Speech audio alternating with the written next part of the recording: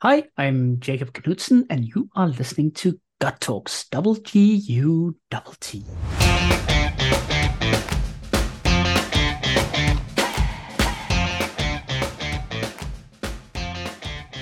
It's a tough one because last year I recall actually because I follow the whole startup Mm-hmm. investment whatever world, and the investors were kind of interested in profitability more than like just revenue. They would invest in that, not just traction. Whereas it's always been traction, traction, traction, traction, traction before, and then Mm-hmm. you have the two notions of blitz scaling and fast scaling, Mm-hmm. different views as Yes. well.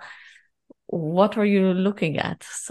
Like how you're Yeah. approaching this? There's so many complexities once you kind of unpack the all the common wisdom that you read in God knows how many startup books and listen to in startup podcasts. I think the world end up just in reality being way more complex. And I don't think it's an either or, but I think it's a question of doing things at the right time. You should only scale super fast when you've got not just clear product market fit, but extremely accelerating growth rates, right? You should be very, very, very, very careful about scaling too early and spending too Yeah. much money too early. We've had a lot of I'd almost say ups and downs, but that doesn't even begin to explain it due to COVID closures and openings. And I mean, Mm-hmm. we're a video conferencing platform, so we had a ton of growth during COVID, and we had a ton of users that we lost when there were a lot of openings post COVID. So and that's especially because we're very heavy, or a lot of people in the education sector started using us during COVID because especially we were free at that point. But education is one of those sectors that just went back to 100, almost 100% in person afterwards. So very long-winded way of saying that it depends in Yeah. terms of blitzscaling versus fast scaling and So you don't profitability have. versus I, startups. I had Patrick Flessner actually on the podcast from Fast Scaling, and I had actually he came twice because he had his other book also. So we spoke about his leadership book and the Mm-hmm. Leadership House and Fast Scaling, and I had Jeffrey Abbott who actually takes the blitz scaling methodology. So he works, with all co-authors of the book, right? Like Chris Ye Mm-hmm. and Reid Hoffman, but he hasn't written it. He just, took the program and it's really different approaches. It is.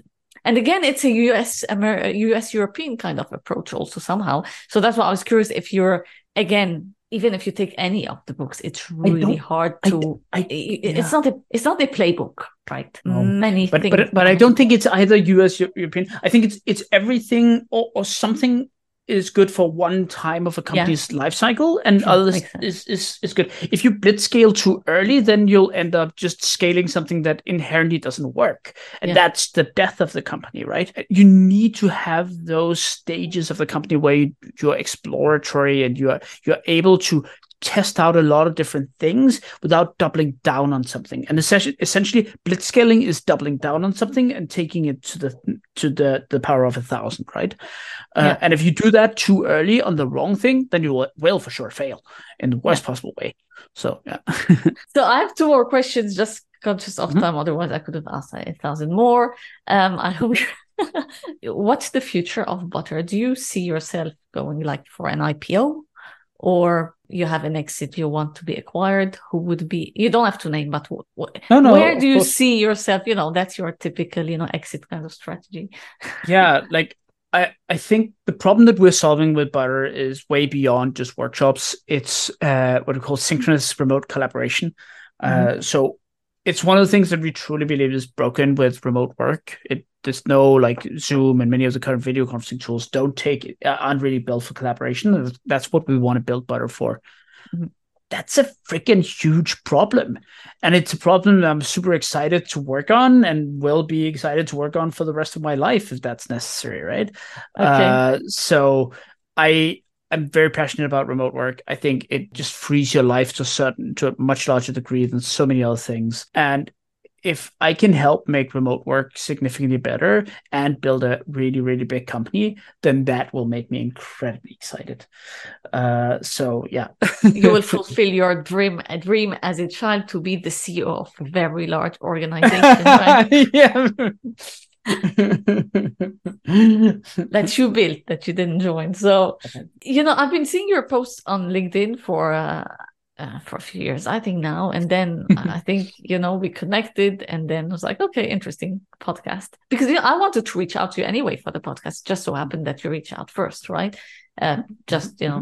So I'm just asking a question. I started posting every day on LinkedIn just to give it a try. I feel like an absolute idiot because I just feel weird but I want to see. So you post from Butter and you post from you about remote work and whatever. So how are you linking your personal brand to Butter? How is this helping also in growing the company? Yeah, I mean, we have very different content pillars on the Butter account and on my own account. Again, I think on my own account, I only do like 20-30% Butter content, and the rest is more like, I guess, what feels so weird to say, but kind of thought leadership content or whatever you want to call it, right?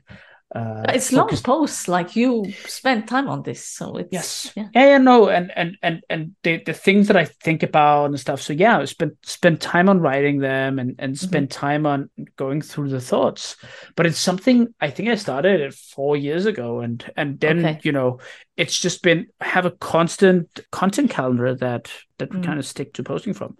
And I mean, sometimes I don't draft all of my own posts either. So I also have a ghostwriter that helps me with some of the posts, right? But then I'd be talking about a particular topic and she'll help write it up, and then I'll edit it and then I'll post it, right? I'm always in the process, but I mean, it's a lot to keep on posting so much. I also don't want it to be generic or crappy or or weird. So if there's I think for every post we post, at least 2 or 3 are dropped or at least postponed and then rewritten or something. So it's a pretty high level of selection there. As Butter, but as yourself? No, as myself. Helping? Oh, that's yourself. Yeah. Okay.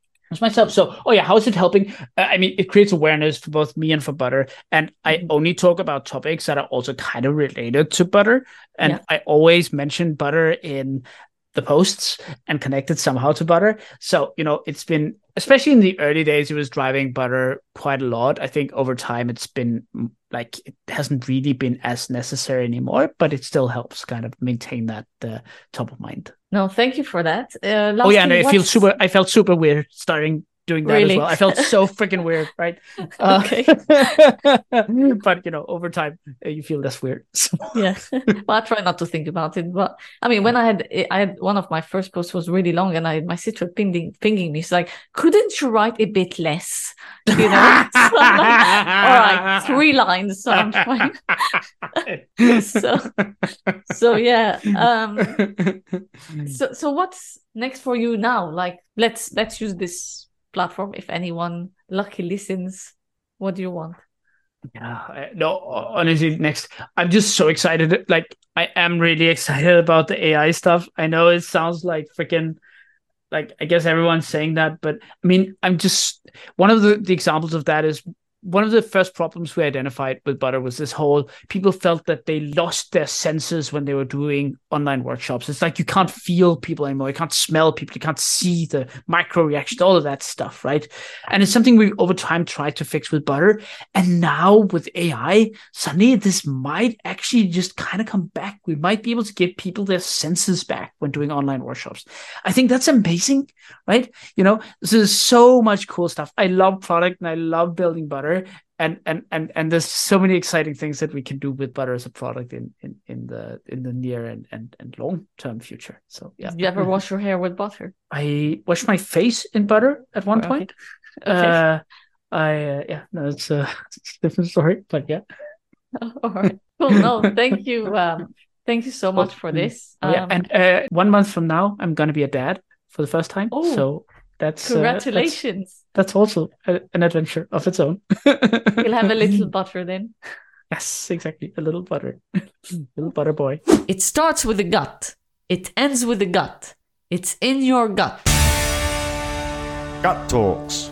This is the last episode of this segment with Jakob Knutzen, co-founder and CEO of Butter. Thanks for listening, and watch out for upcoming segments.